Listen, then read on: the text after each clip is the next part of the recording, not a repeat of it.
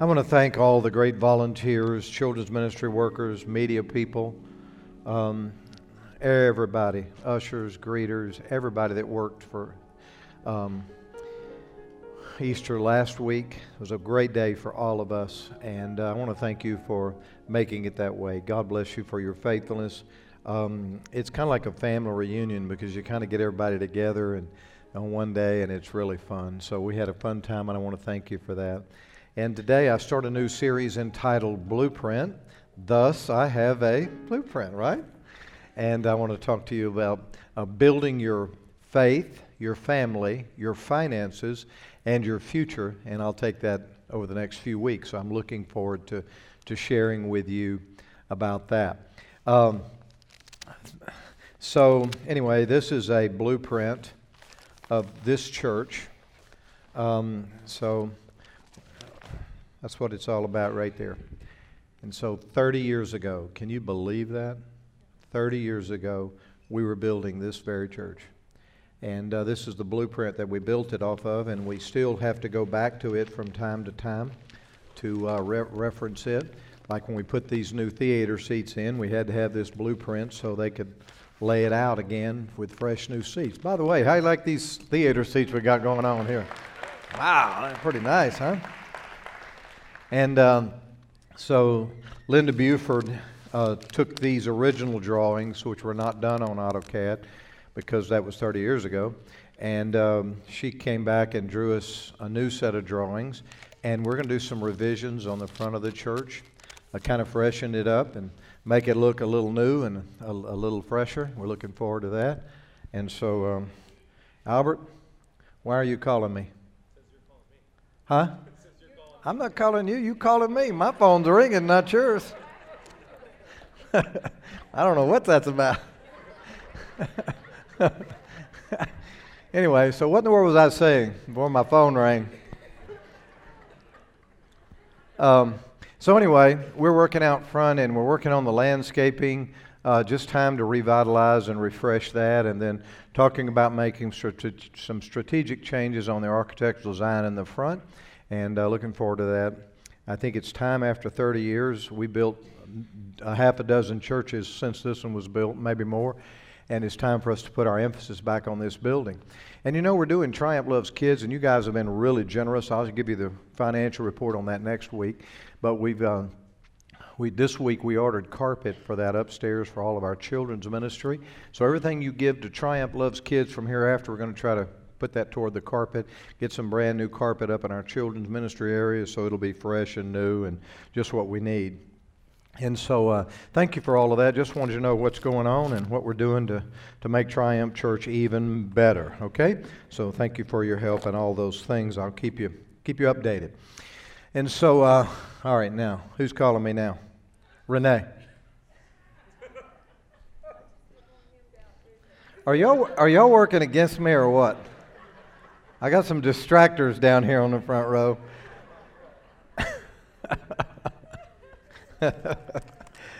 All right. Okay. So anyway, I want to talk to you about building your faith, your family, your finances, and your future, and how important it is to have a blueprint for whatever you're going to build. A blueprint is something you do before you start building, so you know when you're finished that it's going to turn out like you wanted it to. You know, you have to have a set of blueprints to know how to build and where to build. Unfortunately, sometimes in life, we just start living life, and we never stop to really think about what kind of life we want to live, and never really draw up a blueprint that kind of guides us and gives us an idea as to what the end of the... All right, now, this is going ridiculous. Darren? What are you guys doing? I am not. All right. I am not calling anybody. No more calls this morning. Y'all playing against me today. Yes, y'all are. Y'all conniving against me. All right. Let's go. What was I saying now? And so when you start your life, you need to have an idea of what you want your life to be. What kind of life are you building? What do you want it to look like? Sometimes people get to the end of their life and they look back with a great deal of regrets, wishing they could have planned a little better and made some strategic decisions better. Other people look back and with a great sense of accomplishment and like, wow, what a great life it turned out to be. But everybody needs a blueprint. And so in these teachings, I want to talk to you a little bit about a blueprint to help you build the kind of life you want to build, especially in the area of your faith, your finances, your family, and your future. When I was a little guy, I had a lot of dreams and plans like all of you did, I'm sure. And I had a pretty good idea of what I wanted, the life I wanted to live. And I never wrote it down until I was in my teenage years. I began to jot down some things that I was hoping for. But I had a very clear picture in my mind, and I had, unknowingly, a blueprint of what I wanted my life to be. I wanted to be a churchman. Dad was a churchman. He was a faithful Christian, hard worker in the church, like Wes and Jenny, serving everywhere they could serve, doing everything they could do. And I loved my dad. I admired my dad, and I wanted to be like him. My dad was a churchman. I wanted to be a churchman. I had a great Christian family. I loved my life. I enjoyed growing up. I had fun. We were safe. We were happy. We had problems, but I don't remember what they were. We just had so many good things it didn't matter. I wanted to have a Christian family. I wanted to raise my kids in a Christian home. I wanted to continue the life that my mother and dad had given me. I wanted to continue that. That was in my blueprint. My mom's here today. Doesn't she look beautiful? Stand up, Mom. Show them your Easter dress. Come on. Look at this. Come on, Mom. Isn't that beautiful? Woo! I love that dress. Glad to have her here today. And so I wanted a wife like my mom. I wanted somebody that loved God, loved the kids, and could build a home like I grew up in. And that's a wonderful thing to say, you know what? I love my family, I love my life, and I want to continue it into my future. But that's the mindset that I was in. And I wanted a godly wife, a godly mother. I wanted to serve God. You know, I remember my dad, he did everything he could do in a church besides be the pastor. He led songs, and he head usher, and he worked with the children's ministry, and worked on the building and did everything he could. And I wanted to be that kind of a person. And I want to be a part of what God was doing in the earth. Anything God was doing, I wanted to be on it. And this was the blueprint of my life. And so, you know, when I started getting into an age of looking for a wife and getting serious about that, I wanted a wife that fit my blueprint. I wanted a wife that wanted to live the life I wanted to live. So Renee and I had our first date in Fort Worth, Texas in 1975. And we ended up talking and talking and talking. And I began to share with her my blueprint. I began to share with her the kind of life I wanted to live and what I wanted to do. And she began to share with me the kind of life she wanted to live and the kind of home she wanted to have. Come to find out that our blueprints were very similar and that our blueprints matched. And what she wanted was what I wanted. And even though our personalities then and now are nearly opposite, our blueprints are the same. Our value system, the desire, the kind of life we want to live is very much the same. And I just think that's a real key in life is if you know what kind of life you want to live, find a man or a woman appropriately that fit the life you want to live. Don't marry someone that doesn't want to live the life you want to live. It's not going to work. So you need a blueprint, young people. You need an idea. You don't have to have all the details and figure it all out now, but you've got to have a general plan about what kind of life you want to live. So marry a wife that kind of fits your blueprint. And, you know, if you want to be an engineer, at some point you got to enroll in college and study engineer. And if you want to be a doctor, at some point you got to go to school, learn how to be a doctor. So if you've got a blueprint, you got to do things that point you in the right direction and help you get started along the road of life. But it begins by saying, this is the kind of life I want to live, this is what I want out of my life, and this is where I want to go. So I'm talking to you about blueprint. And today, I want to talk to you about building your faith, all right? Now, so the word faith is a big word in our English vocabulary. It's a big word in the Bible. It generally refers in 21st century, if somebody talks about their faith, they're probably talking about their religious beliefs. That's what faith in the most general sense is. It's someone's religious belief.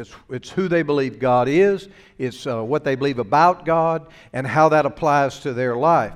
And so in a most general sense, it's about faith. And let me tell you something. That's entirely biblical because your Bible talks about your faith as encompassing what you believe about God and how that affects your life. So it's a good term. But in today's world, faith could mean any faith, any religion, any God, anything, because it's a wide open term. When I refer to my faith, I'm referring to Jesus Christ and the Bible, period. Christianity, nothing more, nothing less. And so that's the way I'll be talking to you today, is about your faith in God, your faith in Jesus Christ, and how that impacts your life. You need to know that whatever you believe is going to determine not only the life you live here, but it's going to determine all of your eternity. So whenever this life's finished, whatever you have believed in this life is going to determine where you're going to spend eternity and how you're going to spend eternity. So there's really no more important subject than the subject of our faith. We have to believe the right thing if we want to live the right life and we want to end up in the right place after we die. What you believe determines your life here and your eternity. And remember, the faith that I'm talking about is not just simply mentally agreeing or checking off or nodding your head saying, yeah, I believe that. But it's the kind of faith that begins to form your life, form the person you are, and create your character and your value system. So just saying, yeah, I believe that, but it having no effect is not the kind of faith that saves you or the kind of faith that's going to determine your future. So just mentally agreeing is not going to get it, but it has to be a faith that you apply to your life and changes your life to match it. When I talk about faith, I'm talking about an absolute truth. Now, America, we have gradually gone toward a direction that says that, whatever your faith is your business, and whatever faith is okay, and you can choose whatever faith you want, or whatever religion you want. You can choose to believe anything you want. It's all up to you because you have rights and all that. But remember this, there is an absolute truth. And outside the perimeters of absolute truth, everything else is a lie. Truth is absolute. Not being harsh or dogmatic, just trying to be truthful. There is the truth, and then there's everything else. And either it's in the perimeter of the truth, or it's simply not the truth, it's a lie. And that's the context of Scripture as you read it. There's the truth, and then there's the lie. The truth was totally, Jesus embodied the truth. The Bible is the truth. And we're constantly going back to the truth. I want to have my faith in the truth. Because if I believe a lie, then automatically I'm condemned, and death and damnation's coming into my life in any area that I believe a lie. So it's important that I believe the truth, because Jesus said the truth would set you free. The psalmist said, buy the truth and sell it not. Buy the truth. In other words, buy into the truth. Embrace the truth. Accept the truth. Cling to the truth. Build your life on the truth. And don't give it up for any reason. As cultures progress, society changes, truth gets more and more mixed with a lie. And we're all struggling with the mixture of the truth versus the lie. God help us to find the truth and sink the teeth of faith into it. So faith is a huge word in the Bible. If you look up your concordance, faith is there hundreds of times. If you want to study faith, you can start today and not finish by the end of the year, because it's just so much there about faith. One of the most often used words in the Bible. The Apostle Paul said it like this: there are three things that will last forever. So he boiled it down to three very important things. 1 Corinthians 13:13, he said, faith, hope, and love. And the greatest of these is love. So faith makes the top three. The only thing being greater than your faith is your love. It's an important thing to remember. Then another thing Jesus said just before he was crucified, he talked to his disciples and he said, when the Son of Man returns, he came to earth, he crucified, rose from the grave, went to sit at the right hand throne of the Father, and Jesus is coming back to earth. He's coming back to earth. And he said, when the Son of Man returns to the earth, will he find people that have faith? Will there be a legacy of people that continue to follow Him and believe Him and trust in Him? Thank God 2,000 years later, the Church of Jesus Christ is still alive and well. Can you say amen? So God is looking for faith. So I looked at all the dozens and dozens of scriptures about faith, and I just decided, well, all I've got time for is about 5 verses, just about 5 verses that I feel like are maybe 5 of the biggest, maybe not the biggest, but 5 of the biggest. And I want to talk to you about those 5 verses, and we'll move on. First of all is Hebrews chapter 11, verse 6. And it says, "And it is impossible to please God without faith." It's absolutely impossible. If you don't have faith, you can't be pleasing to God. You can't be in right standing with God if you don't have faith. Faith is the foundation. It's the ground you build everything on after that. So without faith, it's impossible to please God. Anyone who wants to come to Him must believe that God exists and that He rewards those who sincerely seek Him. So anyone that wants to come to God. So you have to believe that He is before you want to come to Him. And if you want to go to God, it's because you want to have a relationship with Him. You want to interact with Him. You want Him involved in your life. And you want to establish some communication in the context of that relationship. And so he that comes to God must believe that God exists. God exists. Do you realize that there's an increasing number of people in modern America that do not believe that a distinct God exists? God exists. He is real, and we must be accountable to Him. We must believe that He is our rewarder. In other words, He answers, He responds. We can touch God, and God will react to us, respond to us. He will talk to us. He'll get involved in our life. So this is the basis of it all, that we believe that God exists and that we can communicate with Him, that we can touch base with Him, that we can interact with Him, that He is involved in our lives. This is what faith is all about. Then I moved to Ephesians chapter 2. Paul said in this verse, God saved you by His grace when you believed. And you can't take credit for this. It's a gift from God. So Paul said, God's grace saved you, but it was when you believed. So when do you get saved? When you believe. Now, again, there's a lot of people that believe in God and they may even believe in Jesus, but they're not saved. Because the kind of faith that saves you is the kind of faith that transforms your life. That you begin to conform your life to what you believe. And so when you become a believer, a follower of Jesus Christ, and as a result you commit your life to Him, you are converted and you become a Christian and you are a child of God. So believing is extremely important because it's at that point that you become a child of God and you are saved. Then I move to chapter 4 of Ephesians. Listen to what Paul said. There is one Lord, meaning Jesus Christ, one faith. That means the embodiment of the message of Jesus Christ, the good news of the gospel. One baptism, meaning one entrance into His kingdom, into His church. One God and Father of all, who is over all and in all and living through all. And so Paul is just simply saying here that there's only one faith. There's not many faiths.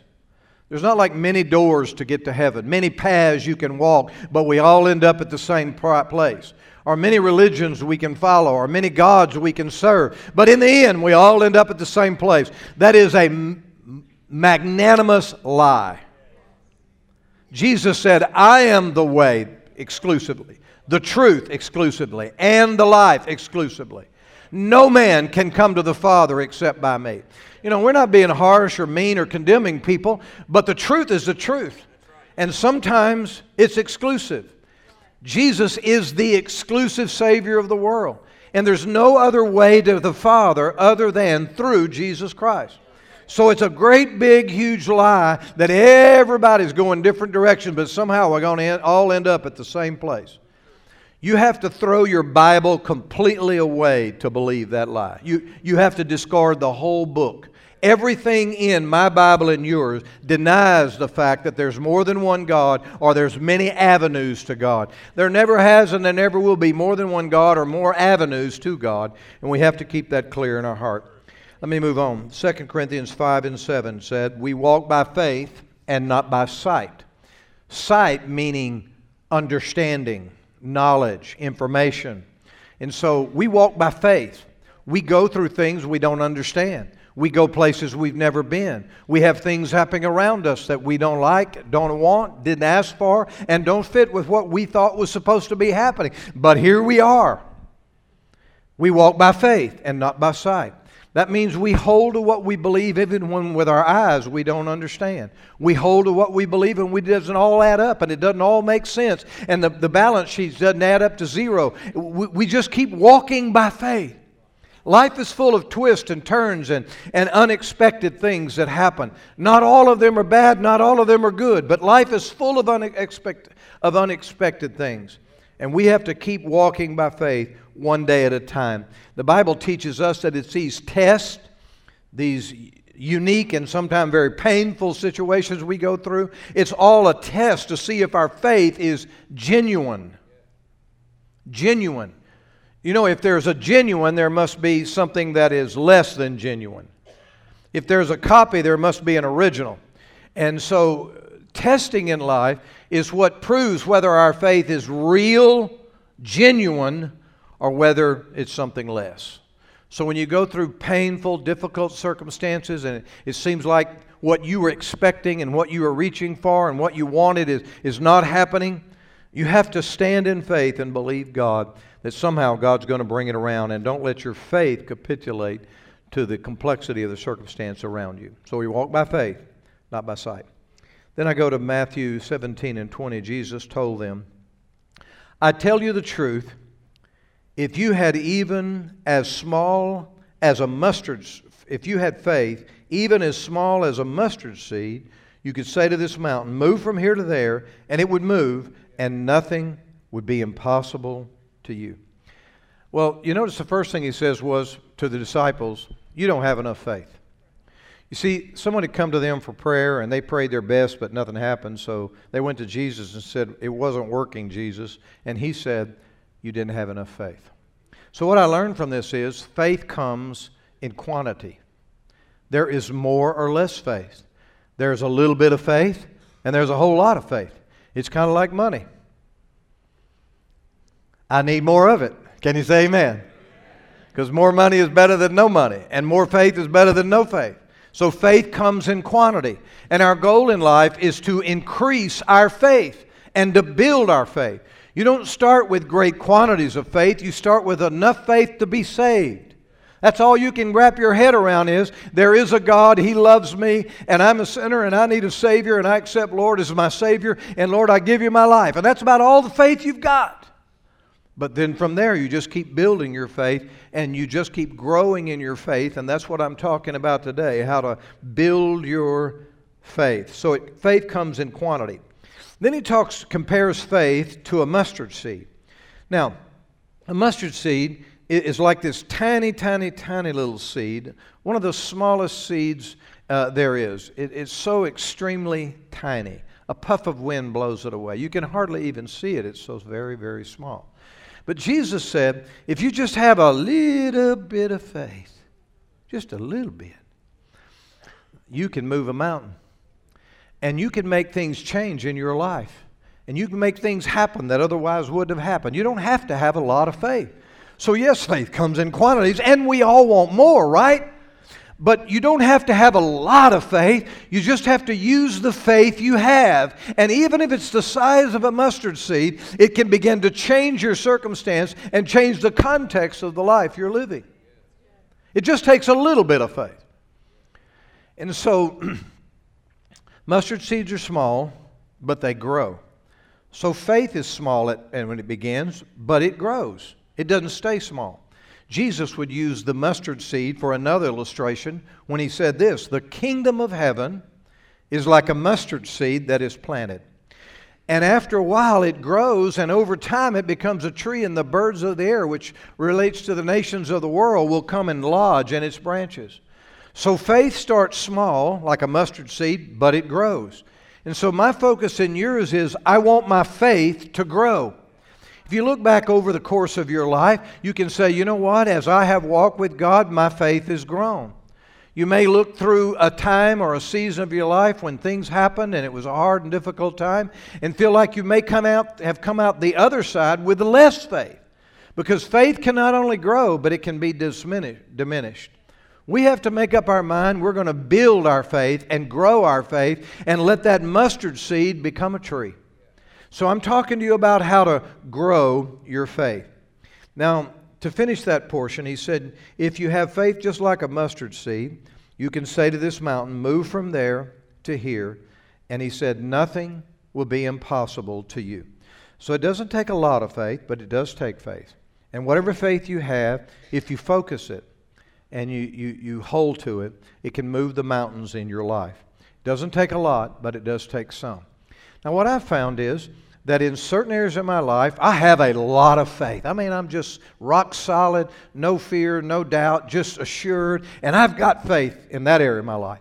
But maybe another area of my life, I'm like, God, help my unbelief, man. I'm just fighting off fear and doubt and fighting off negative thoughts. So it's possible to have one area of your life where you're very strong in faith and another area of your life where you're just fighting it. Anybody with me here so far? So the devil says, you don't have any faith. Well, you just call it like it is. Well, I'm fighting in this area, but I want you to know I got a lot of faith in this area. So don't let the devil talk you out of the faith you have. Just let the faith you have increase the faith you need in other areas of your life. So it's possible to have faith in one area and be struggling in another. And that's okay. Just keep building the weak areas without giving up the strong areas. So I want to give you 3 keys to building your faith. 3 keys. First of all, you need good spiritual habits.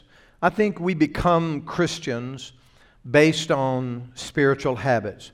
We grow in our faith, we mature in God based on what we do habitually from day to day, week to week, and year after year. Your kids don't grow up overnight. They grow a little by little. Now, when they're grown, it will seem like they grew up overnight. But in reality, they grew a little bit, a long period of time, and they grew up. So your faith will grow slowly, but you have to have good spiritual habits. Well, you know what spiritual habits are. Somebody give me a spiritual habit. Talk back to me right now.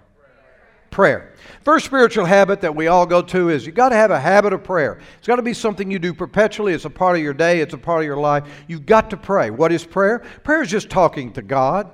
It's not complicated. It's just having a relationship with God where you can talk about anything with.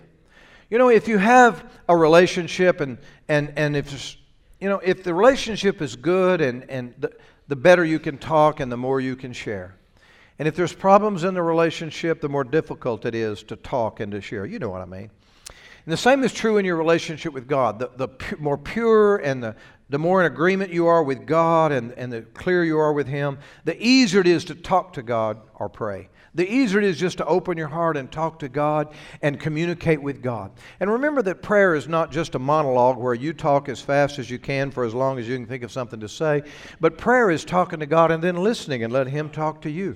Because as sure as you can talk to God, God can talk to you. And as sure as He can hear your voice, you can hear God's voice. You see, we're created in God's image. We are God-kind. And we hear the voice of God deep in our spirits. And so prayer is a dialogue. It's communicating with God, and it's the most important spiritual habit that we have.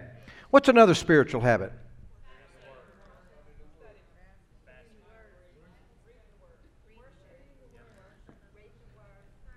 All right, what about the Word?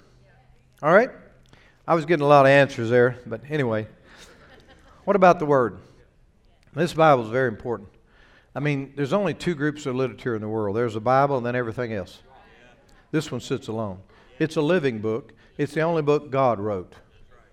And it's the only book the author is still alive and can talk to you wherever you are about what he wrote. I mean, you don't have to get on the phone and find the author and talk to them. All you have to do is open your spirit, and the Spirit of God that wrote this book, inspired this book, will speak to your heart and help you to understand it.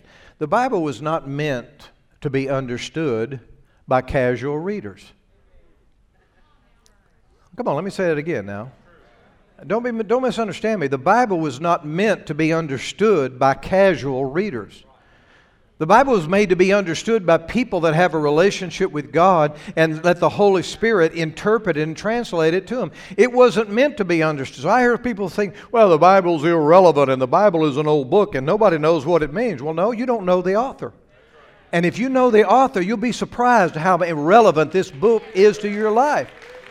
But when you don't know the author, it is kind of confusing, I admit. It is like, where does the story stop and where does it end? And I realize that the Bible is not easily read. I see the Bible in layers. Like there is a layer that anybody that can read the language can get. Like, love your neighbors. You don't need much help with that, right? Forgive those that do you wrong. I mean, you don't need a lot of understanding. And so there is a layer of Scripture that anybody can read and anybody can understand, and it's right there. But ladies and gentlemen, that first layer is only going to get you to the first step. You're going to have to go deeper. And the deeper you go in the Bible and the more relevance it has to you is going to be directly related to your relationship with Christ and your ability to let the Spirit of God speak to you through the Scripture. So learn the Bible. Now, we got a lot of good help today. It's easier to have a good spiritual habit of learning of Scripture than ever before. You know, on my phone, I've got a Bible apps, 2 or 3 of them, and I've got all kind of translations and books, and I get a verse of the day, and I'm always going through Bible studies that someone else has written, and I'm learning from other people. And so it's just easier today. And all of our excuses, modern world wiped them out. Technology wiped out all of our excuses. No excuse for not studying the Bible with modern technology. And so, Bible study. The last one is fasting. And I realize that you can't fast every day all the time, of course, but fasting is still very much a part of a child of God's life.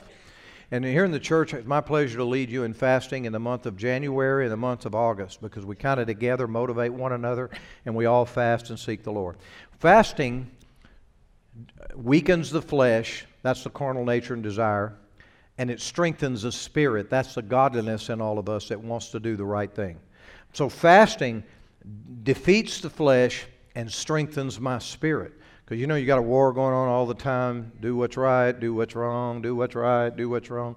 Well, fasting helps to destroy that what's wrong, and fasting strengthens do what's right.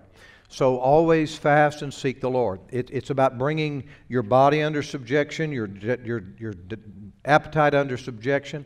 It's about being healthy, being responsible for your health. It's all these things, and I want to encourage you in that way. The word fast covers everything from don't eat or drink a thing for a very long period of time to go on a restricted diet that has spiritual and physical benefits. So I want to encourage you to fast in your life. It's a good spiritual habit. Second spiritual habit, good worship habits. Good worship habits. Good worship habits start with a local church. Everybody needs a pastor and a local church.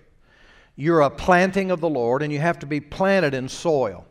You've probably heard me give this illustration before, but it's like you have to be planted in the house of God in order to grow and flourish and to bear fruit. You can't move around all the time. There are times we do move in life, but you can't move around all the time. You know, if I had a beautiful tree, loved that tree so much, I planted it right in my front yard, and so every time I'd pull in the driveway, there'd be that beautiful tree, and I'd think, wow, look at that beautiful tree. And but then after a while, I'd be drinking my coffee in my breakfast room, looking out the backyard and saying, man, you know what, I wish I had that tree in the backyard so I could look at that tree while I'm drinking my coffee. So I'd dig the tree up, put it in the backyard, and sit there and drink my coffee and look at the beautiful tree. But after a while, I think about what a joy it was after a long, hard day to come and pull in the driveway and see that tree waiting for me. So I'd dig it up out of the backyard and put it back in the front yard. Now, how many of you know what had happened to that tree pretty quick if I kept moving it back and forth, right? Because trees weren't made to be moved back and forth. You got to get them planted. You got to take care of them, put them in good soil. So everybody needs a local church. Everybody needs a pastor, and everybody needs to get planted. Build your life around church attendance. Church attendance. We live in a 24/7 world. The way we live today is much different. Every year it seems to change even more so. But you got to build your life around church attendance. You can't be casual. Like, honey, you think we're going to go to church this morning? Well, I don't know. We're not feeling like it. Yeah, we better go because we didn't go last week, so we better go this week. Just settle it. Just settle it. And so, we're going to be in the house of God every time we possibly can. And we're intentionally going to build our lives around church attendance. Then there's worship. These are all worship habits. Worship. Now, worship is a big word. It's everything from giving in the offering to reading the Bible, study, praying. But I'm talking about prayer, praise, worshiping Him, adoring Him. Whether you're a macho man or you're a wonderful little lady with a beautiful little spirit, everybody's supposed to worship God. The greatest worshiper in the world was David. He was a mighty king and a mighty warrior. He cut Goliath's head off and carried it around like that. This guy was much of a man, but he was a worshiper. And so it's not about your personality or your gender. It's not about your age. It's just everybody needs to be a worshiper. I'm encouraging all of you men to be worshipers. Don't have an image, a male image that forbids you to be a worshiper and to praise the Lord. Be a learner. I'm looking at all the Bibles here on the front row, and people got their phones out, taking notes digitally. All that's good. Come to the house of God to learn. Come to learn. I want to learn something that's going to help me in my life. It's going to build my faith. It's going to help me get to where I want to go. That's what church is about. It's about learning. It's also about serving. There's just something about serving that puts you on the team, puts it to work, being a part of it. It's about giving and taking. It's about, I don't want to just come and receive. I want to come and put back in. And that's what our dream team is all about. God bless our wonderful dream team people that make this church work every week. Can you say amen? The last thing is good people habits. You need good people habits. Know how to build meaningful relationships and maintain those relationships over a long period of time. Have relationships where you give in that relationship and you receive. Always try to give more into someone else than you take out. I think it's important that we identify a godly core of people in your life, a godly core. We've all, we have family members that aren't saved. We have work associates that aren't saved. We have neighbors that aren't saved. We live in a world full of unsaved people by and large. But you have to have a core. You have to have a small nucleus, and these are godly people that encourage your faith, that help you build your faith, that help you walk with God. And you need to know who's in your core. And I can tell you that ungodly people are not in my core. Doesn't matter where they work or where they live or even if they're my family, that core has got to be godly people. And it's extremely important to your life that you manage that core well, and it will encourage your faith and help you to build your faith in God and your walk with Him. Can you say amen? Okay, I'm coming to a close. Now, glad to have my mom here today. She can't come every Sunday, but I'm sure glad to see her today. But Dad and Mom and Irvin Marshall and Virginia Marshall, they were founding elders here when we started this church. And God bless them. We love them so very much. I want to tell you a story about Howard Clark. He's been with the Lord about 25 years now. A handful of you still remember him, but he's a founding elder here. So he went to Nederland High School, and he was raised in a poor family. My grandmother didn't have a whole lot, worked hard to feed their kids. Dad was born in 1929, the year of the Great Depression. This country just about starved to death during the Great Depression, for real. Then the Second World War started. Two older brothers went to war. One never came back. So Dad went to Nederland High School, and they were poor. Grandmother went to church faithfully, was a solid, rock-solid saint of God, but Dad went to school, played ball, and didn't give his heart to the Lord and really wasn't interested in church. You see, Dad had a blueprint for his life. His blueprint was, I don't want to be broke. I want to play ball. I'm going to make good grades. I'm going to letter in basketball, football, baseball, and track. I'm going to win me a scholarship. I'm going to get me a degree, and I'm going to be a businessman. That was his blueprint. And so he worked hard. He lettered in all the sports, and he won a full ride scholarship to Baylor University. Until the day he died, he was a Baylor Bear because he was so proud to get to play for the Baylor Bears football. So he graduated in 1946. Went to Baylor. Spent 1 year at Baylor on a full ride scholarship. Came home for the summer to work a little bit before going back in the fall. But my grandmother, who prayed for him his whole life, talked him into coming to church with her in our little Pentecostal church here in Nederland. And I don't know who it was, but some Pentecostal preacher preached a fiery message and gave a big altar call at the end, and it was just more than my dad could resist. And he walked down the aisle of that little Pentecostal church, and he gave his heart to the Lord. Dad was radically saved. God answered my grandmother's prayer. But in the context of the group that he got saved in, strict traditional Pentecostalism, playing football or any other sport organized was worldly and completely a sin. And in that world, I know it sounds ridiculous today, but in that world, you either live for God or you played football, but you couldn't do both. So here's the options they presented my dad. Howard, you can either live for Christ, quit Baylor because you can't go without a scholarship, give up your football dream, give up your dream of a degree, give up your dream of being a businessman, or you can give up Jesus Christ and go on with your own life. So Dad had a blueprint for his life. He worked hard. He knew what he wanted.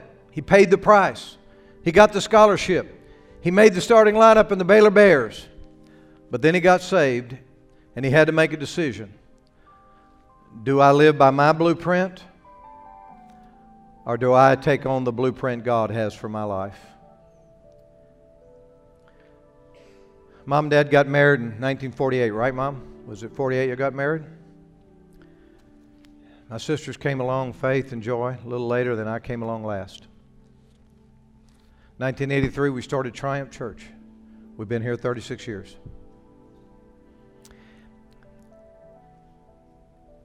And if this church has meant anything to you in that time, it all goes back to 1947 in the summer when Howard Clark threw down his blueprint and said, I'll do whatever you want me to do.